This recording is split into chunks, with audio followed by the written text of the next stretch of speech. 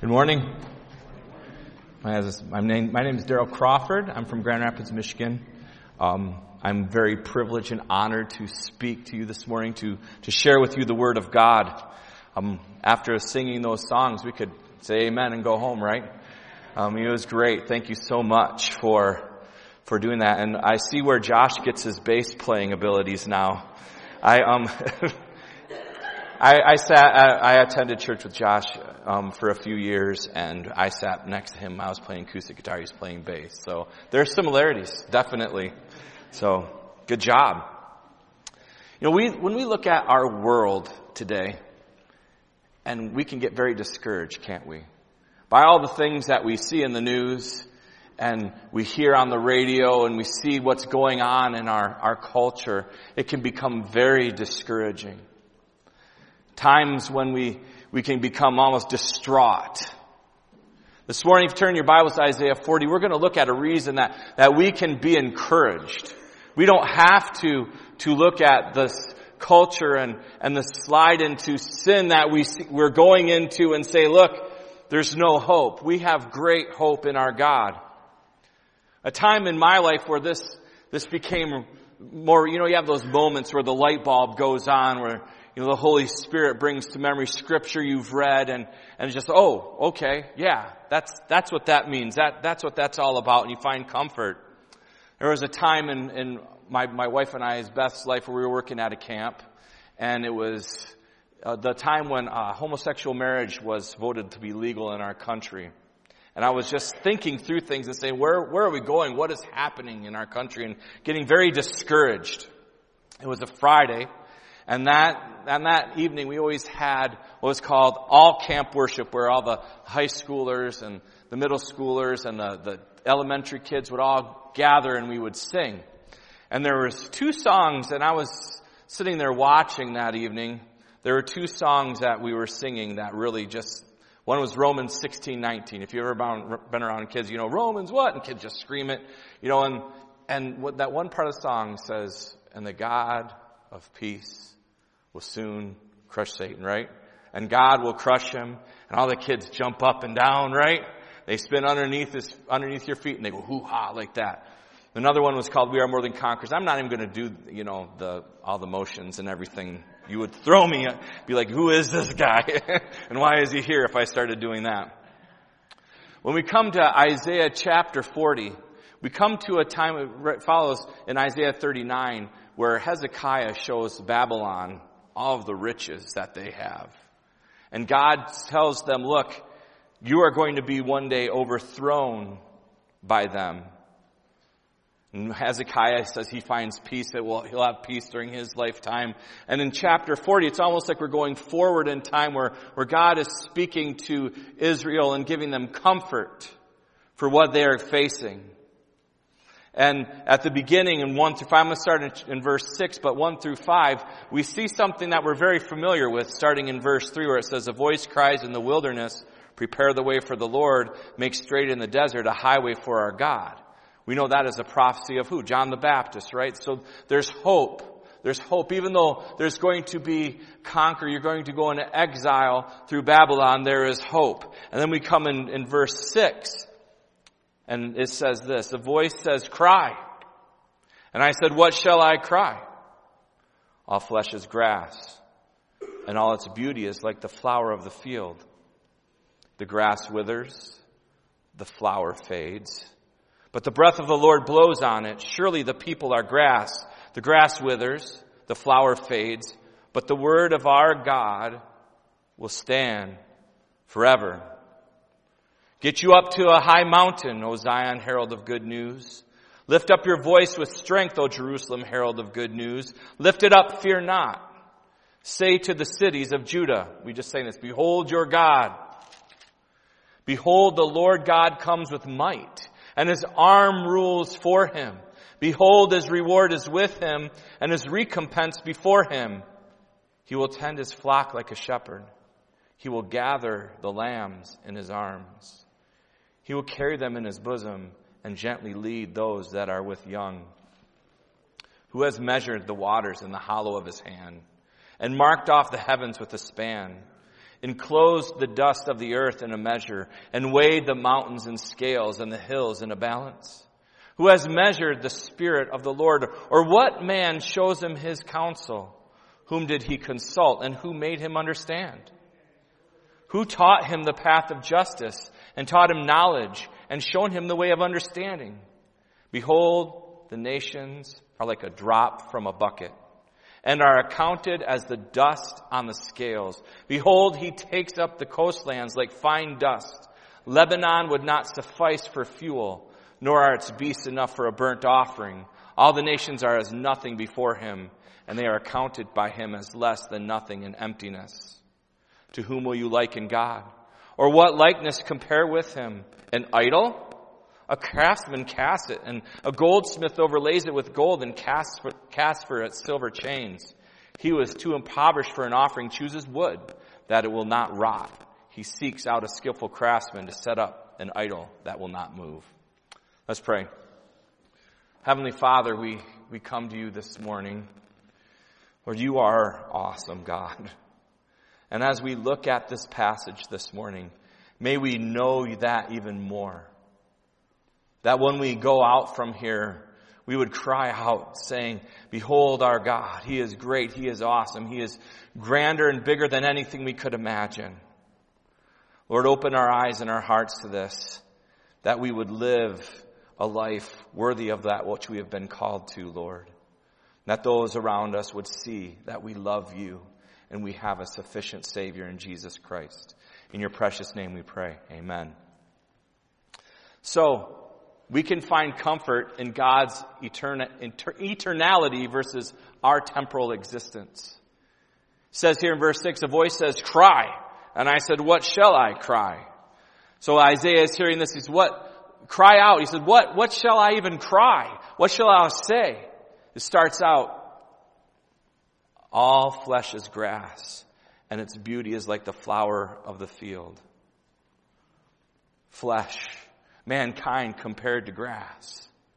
As I drove up this morning, I was looking, you got a lot of lawn out there, but it's not looking too good at this time of year. It doesn't, because it rises up, and then even in the summer, if it doesn't rain, it's gone.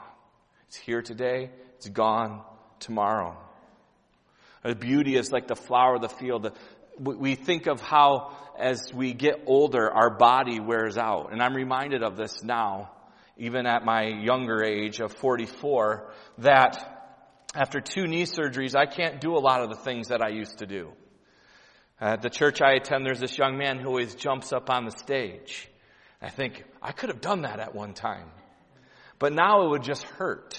And I might embarrass myself quite badly by not jumping high enough. The body is willing, but the flesh is weak.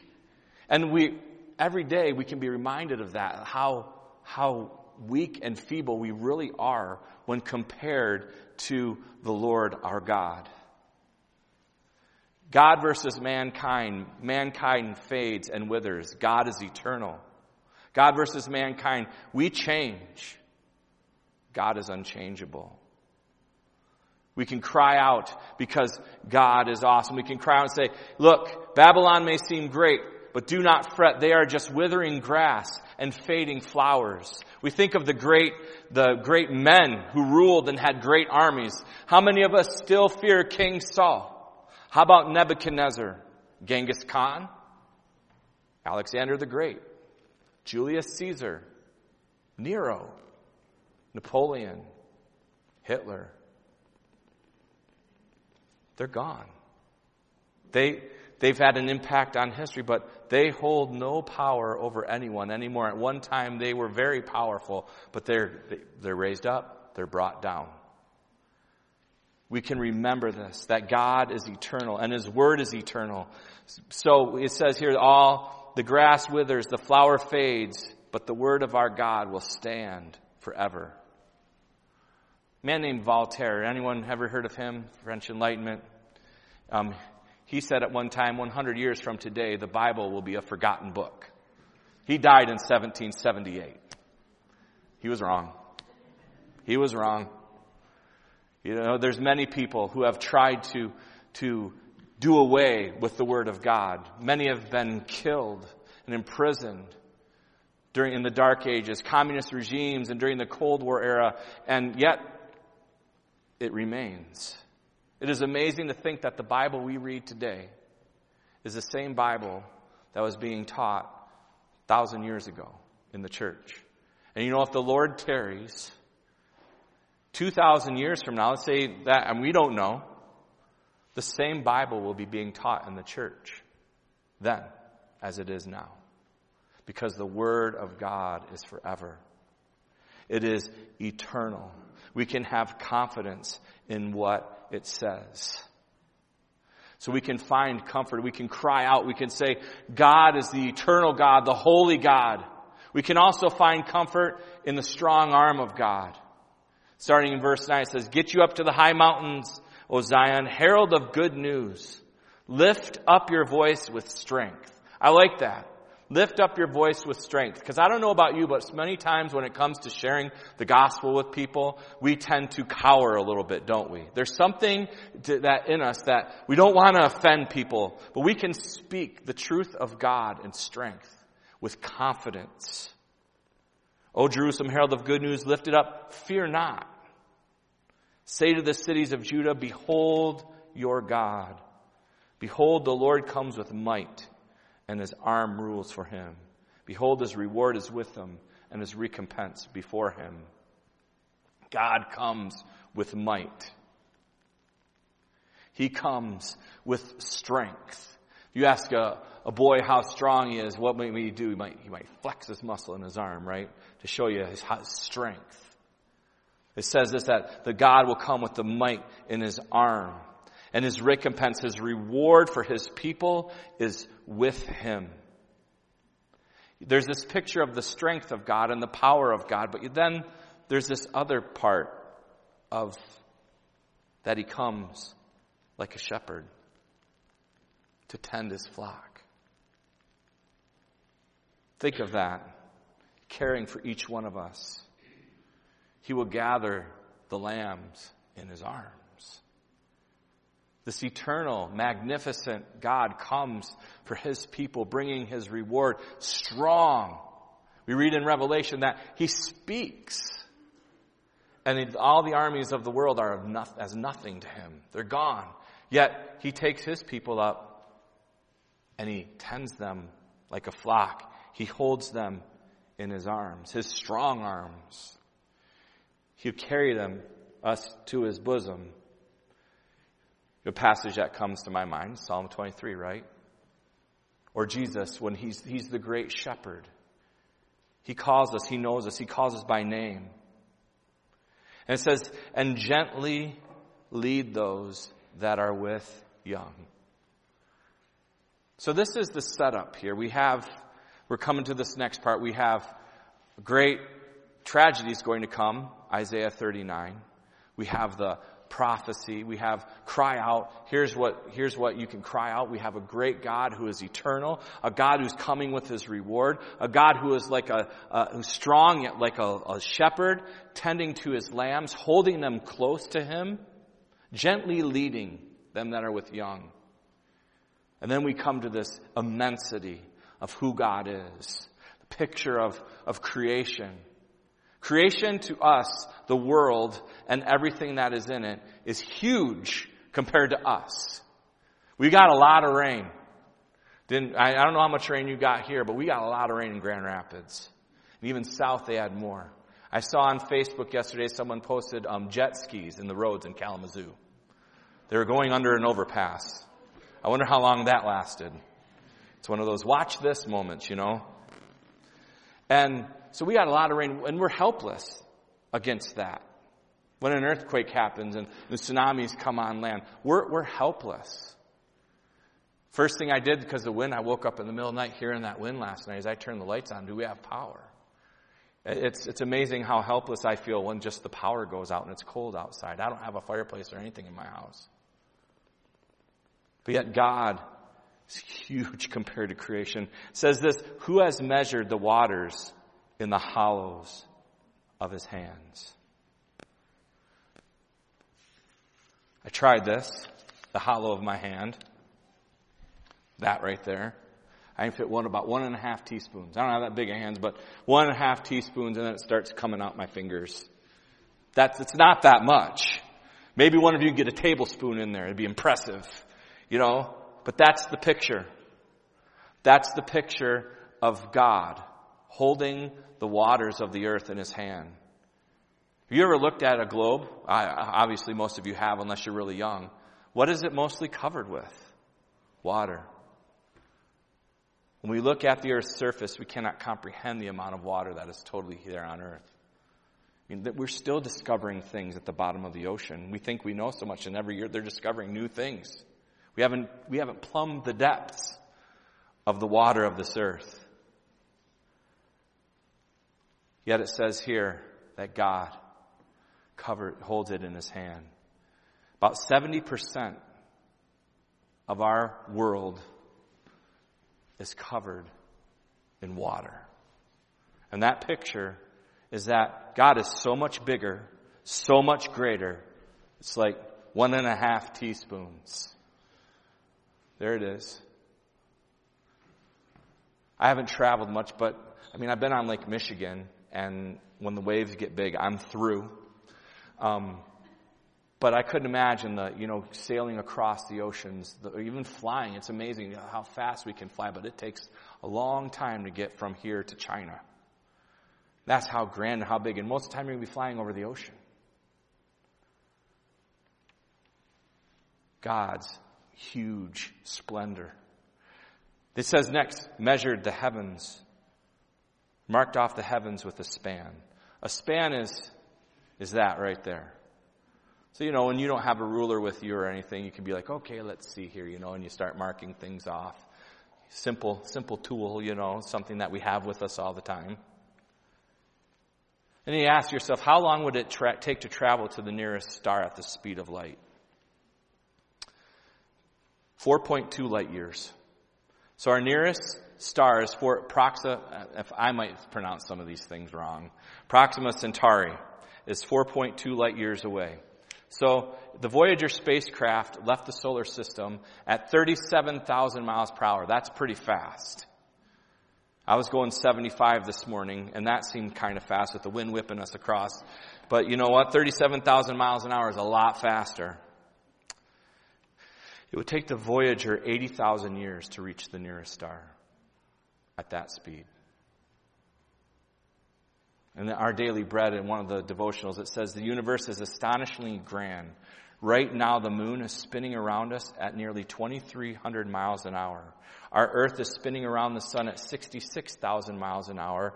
Our sun is one of 200 billion other stars and trillions more planets in our galaxy. And that galaxy is just one of 100 billion others hurtling through space. Astounding! In comparison to this vast cosmos, our little earth is no bigger than a pebble, and our individual lives no greater than a grain of sand.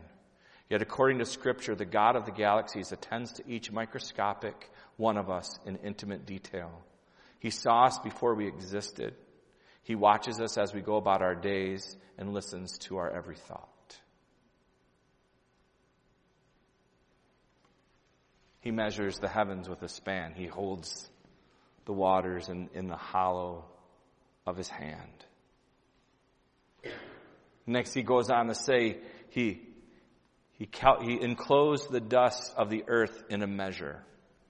Think of this like if you ever have to add a pinch of salt to something, taking it and just pinching it, and the dust of the earth. With 3 fingers, it's no more than just that, a pinch of salt. Think of hauling dirt with a shovel and a wheelbarrow on a 95-degree day. That's not fun. And we don't make that much progress. And that's just one little pile of dirt that wears us out. But God takes the dust of this earth and all of that just like that. That's the largeness, the grandness of our God. He weighs the mountains in a scale and the hills in a balance. The Rocky Mountains. As I said, I haven't traveled very much. I haven't seen them yet. One day I hope to see them. The Rocky Mountains, they go from northern Alberta and British Columbia southward all the way to New Mexico, a distance of some 3,000 miles. I've seen pictures, and I've seen, the Smokies, and they're big. But the Rockies are a whole other story, I'm told. Or the Alps. Think of them. They cover more than 80,000 square miles. The Alps go all from the continent of Europe and is dominated by them in one point. The hills in a balance.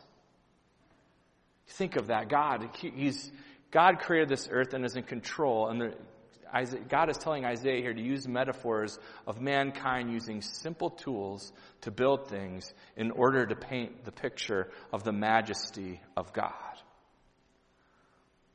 There's something that has really helped me in my walk is this, that God is big C, creator, and everything else is little c, creation.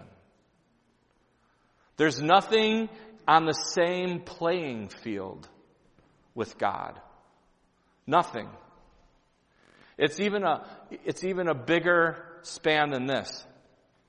Let's say all of us adults were going to go against the kids that are in here in a game of football. We would get them pretty good, wouldn't we, guys? We might let them do a little bit to think that they're doing pretty good, but in the end we could crush them. We wouldn't really be that mean, would we? Maybe. Now think of us in here going against, we'll even use a team that's not that great, the Detroit Lions. They're my heart, man. I am, but they're an NFL team. Think of what they would do to us. Now, the playing field there is big. It's a big gap. But the playing field of big C creator to little c creation, there's nothing that even comes close to spanning that gap. Because we're not even on the same field. We're not even in this, because we can't do what God does. We're not Him. There's only one. And many times we want to put ourselves there. That's the original lie in the garden, right? You'll be like God, knowing good and evil. But no one is ever there. It's not like Satan's not even close. He's what? He's creation. In the book of Job, God had to give him permission. Satan could do nothing outside of what was coming from what God told him he could do. And some of us get that, you watch Star Wars and there's the good and the bad force and you think that they're fighting against each other. No, that's not it at all. There's God and creator, then creation. And He has great wisdom. And you know what? If He's on our side, if He's with us, what do we worry about? What do we fear? That's what Isaiah is saying here. Don't worry about the Babylonians. I am in charge. They are nothing compared to the seas, the heavens, and the dust of the earth, the mountains and the hills. And I, God, am much more magnificent and powerful than they are. Come down to verse 13 with me. Who has measured the Spirit of the Lord, or what man shows Him counsel? Whom did He consult, and who made Him understand? Who taught him the path of justice and taught him knowledge and showed him the way of understanding? Have any of you ever thought you could give God some advice on something?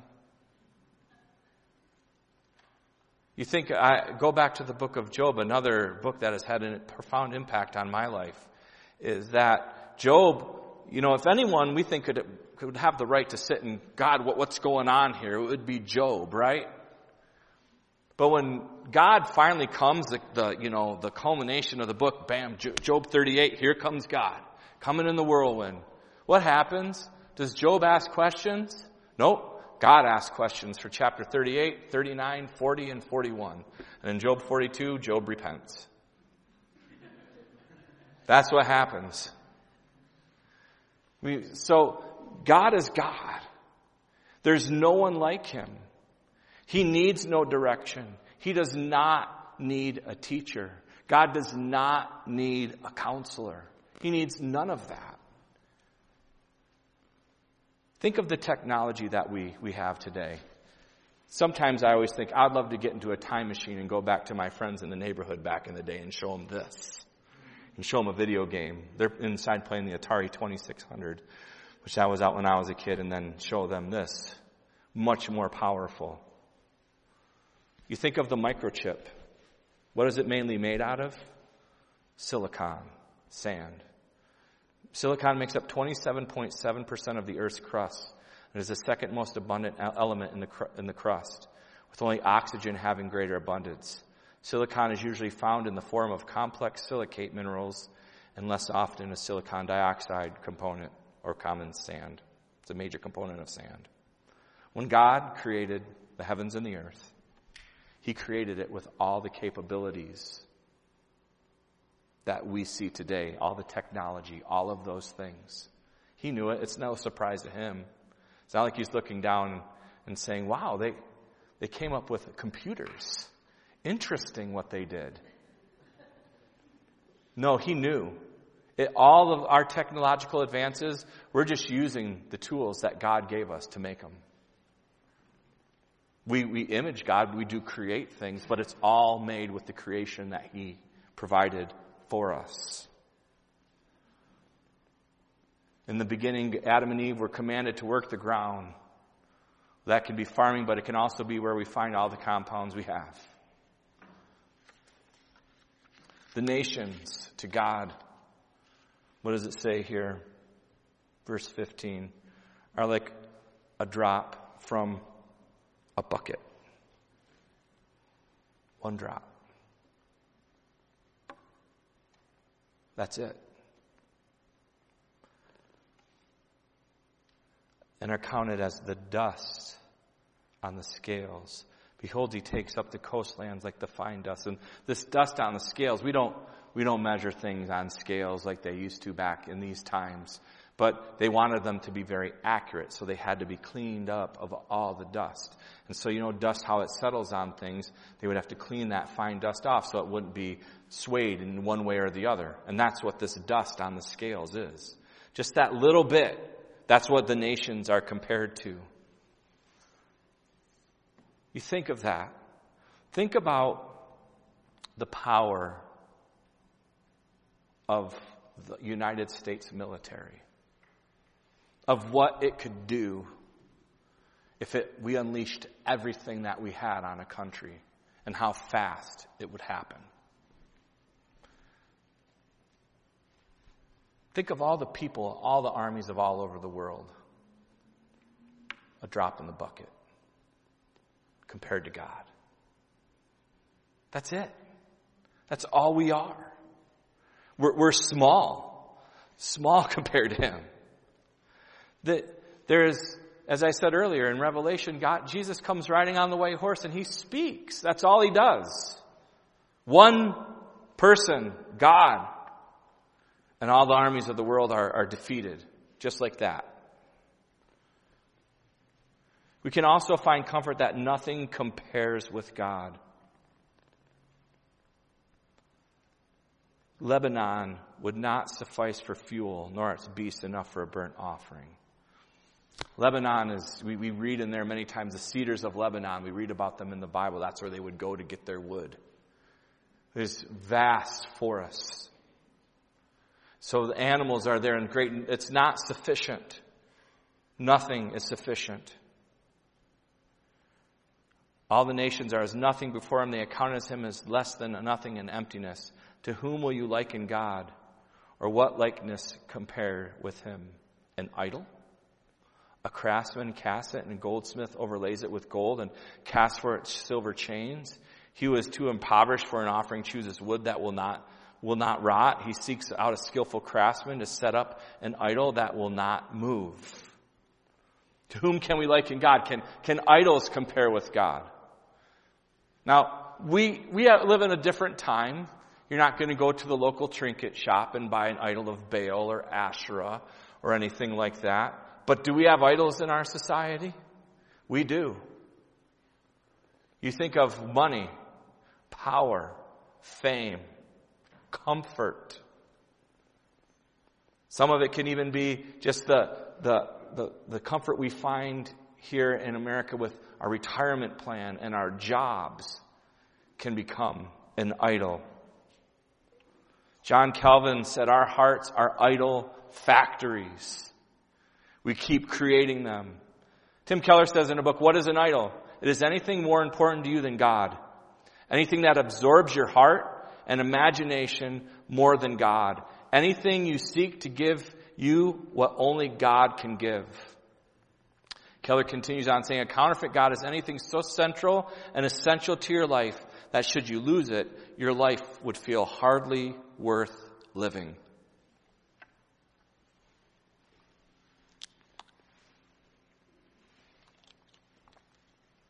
What do we have in our lives?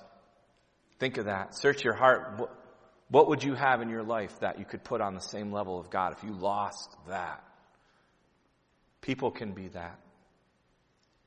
Our spouses, our children. They are great gifts from God, but may they never be in our minds in the same place as God. We can thank God for them, and as we know that if our families are within Christ, we will be with them for eternity, but may they never ever become in the place of God. We as in history, we create idols, but they're mere what? They're mere creation. We go to you look in Romans chapter 1, where we as mankind, we know God's there. But what do people do? They want to create their own God. Another way that we as Christians can do that is we can come to the Bible and something could be said about God and you'd be like, the God I believe in doesn't do that. But if it says it in the Bible, it's His word. Yes, He does. Don't create an idol in that way either. We must remember there's nothing that compares with God. Nothing that we could go to. I want to look down a little bit further where it says in verse 22. It says, it is He who sits above the circle of the earth, and His inhabitants are like grasshoppers, who stretches out the heavens like a curtain and spreads them like a tent to dwell in, who brings princes to nothing and makes the rulers of the earth as emptiness. Think of that. Stretching out the heavens and how great we are. The multiplying the Milky Way, we have estimated 100 billion stars. It's a big number. It's one with 24 zeros behind it. And if you think of that, it's huge. God spreads them out. He calls them by name. He numbers them. When we serve God, we serve the ultimate. There's nothing else in this world that even compares with Him. Everything is in God's control. Why do we need to be afraid? When we can grasp this, and I'm being reminded of it all the time in my life, once I think I have something and I have it somewhat figured out, well then I learn that I need to go to a different level with that, right? But I can say that during the troubled times in my life, this knowledge of who God is and how He is working everything out for our good and trusting Him helps tremendously. I don't know what people bring pain. We have problems and issues in our lives, whether it's sickness or death or loss of job or a child that has walked away from the Lord. We can always trust God. Philippians 4, 6, and 7. Some verses that very real to me, that if God has helped me understand throughout life, it's like, rejoice in the Lord. Do not be anxious about anything, or don't worry about anything. I come by worry pretty naturally. My mom was a worrier, and I followed suit. But in everything, by prayer and supplication, with thanksgiving, make all your requests be made known to God. Verse 7, and the peace of God, which surpasses what? All understanding. What does it do? It guards our hearts and our minds. That's important, because when we're going through things that are difficult, we can start to doubt, right? And to know that God is in control, and He is huge and grand and big, and He knows what's going on. And not only is His reward's going to come with Him, and He carries us along like a shepherd carrying a lamb. He guards us. Also in Romans, just want to look real quick at Romans 8, verses 37 through 39.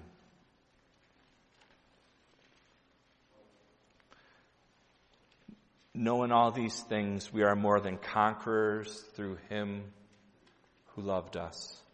For I am sure that neither death, nor life, nor angels, nor rulers, nor things present, nor things to come, nor powers, nor height, nor depth, nor anything else in all creation will be able to separate us from the love of God in Christ Jesus.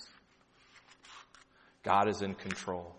He's big. We've looked at that this morning, at how grand and how huge God is. He doesn't need us, but think about that this God who measures the heavens with a span, who holds the waters in the hollow of His hand, became a human being, became a baby,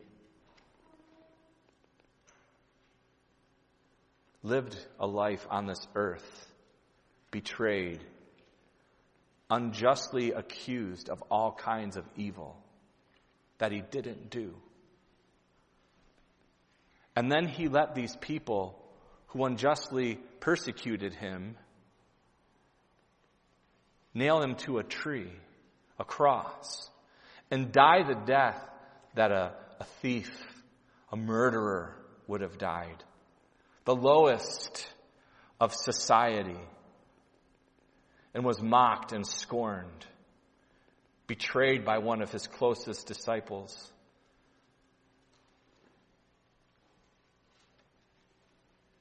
Jesus Christ, God in the flesh. What love, what grace that is to come down to us when we think of how great God is and how enormous, ginormous is the big word that comes to my mind. I know it's a combination of two words. Humbling to think of that He would do that for us. Even though I sin against Him every day. Even though the depths of our hearts before salvation are wicked, and we still have things that we think of that are and do that are completely wrong, yet He died for those sins. What a humbling thought. What a thought to take with us, that we can go out into this world now, and with strength and without fear, we can say, there is a God, big C, creator, who is greater than all of us. And you know what? He became a man. He walked this earth. He died for our sins, rose again the third day. We can go out with confidence. And then even in our trials, we can have confidence that God knows what is going on, and He knows what is best for us. Amen? May we all go out this week and in our lives and be heralds of the good news that we have an awesome Creator and an awesome Savior. Let's pray. Lord, words do not do you justice. Lord, but you hear our prayers. And you love it when your children come to you in prayer, and we thank you for that. Lord, thank you for creating this world.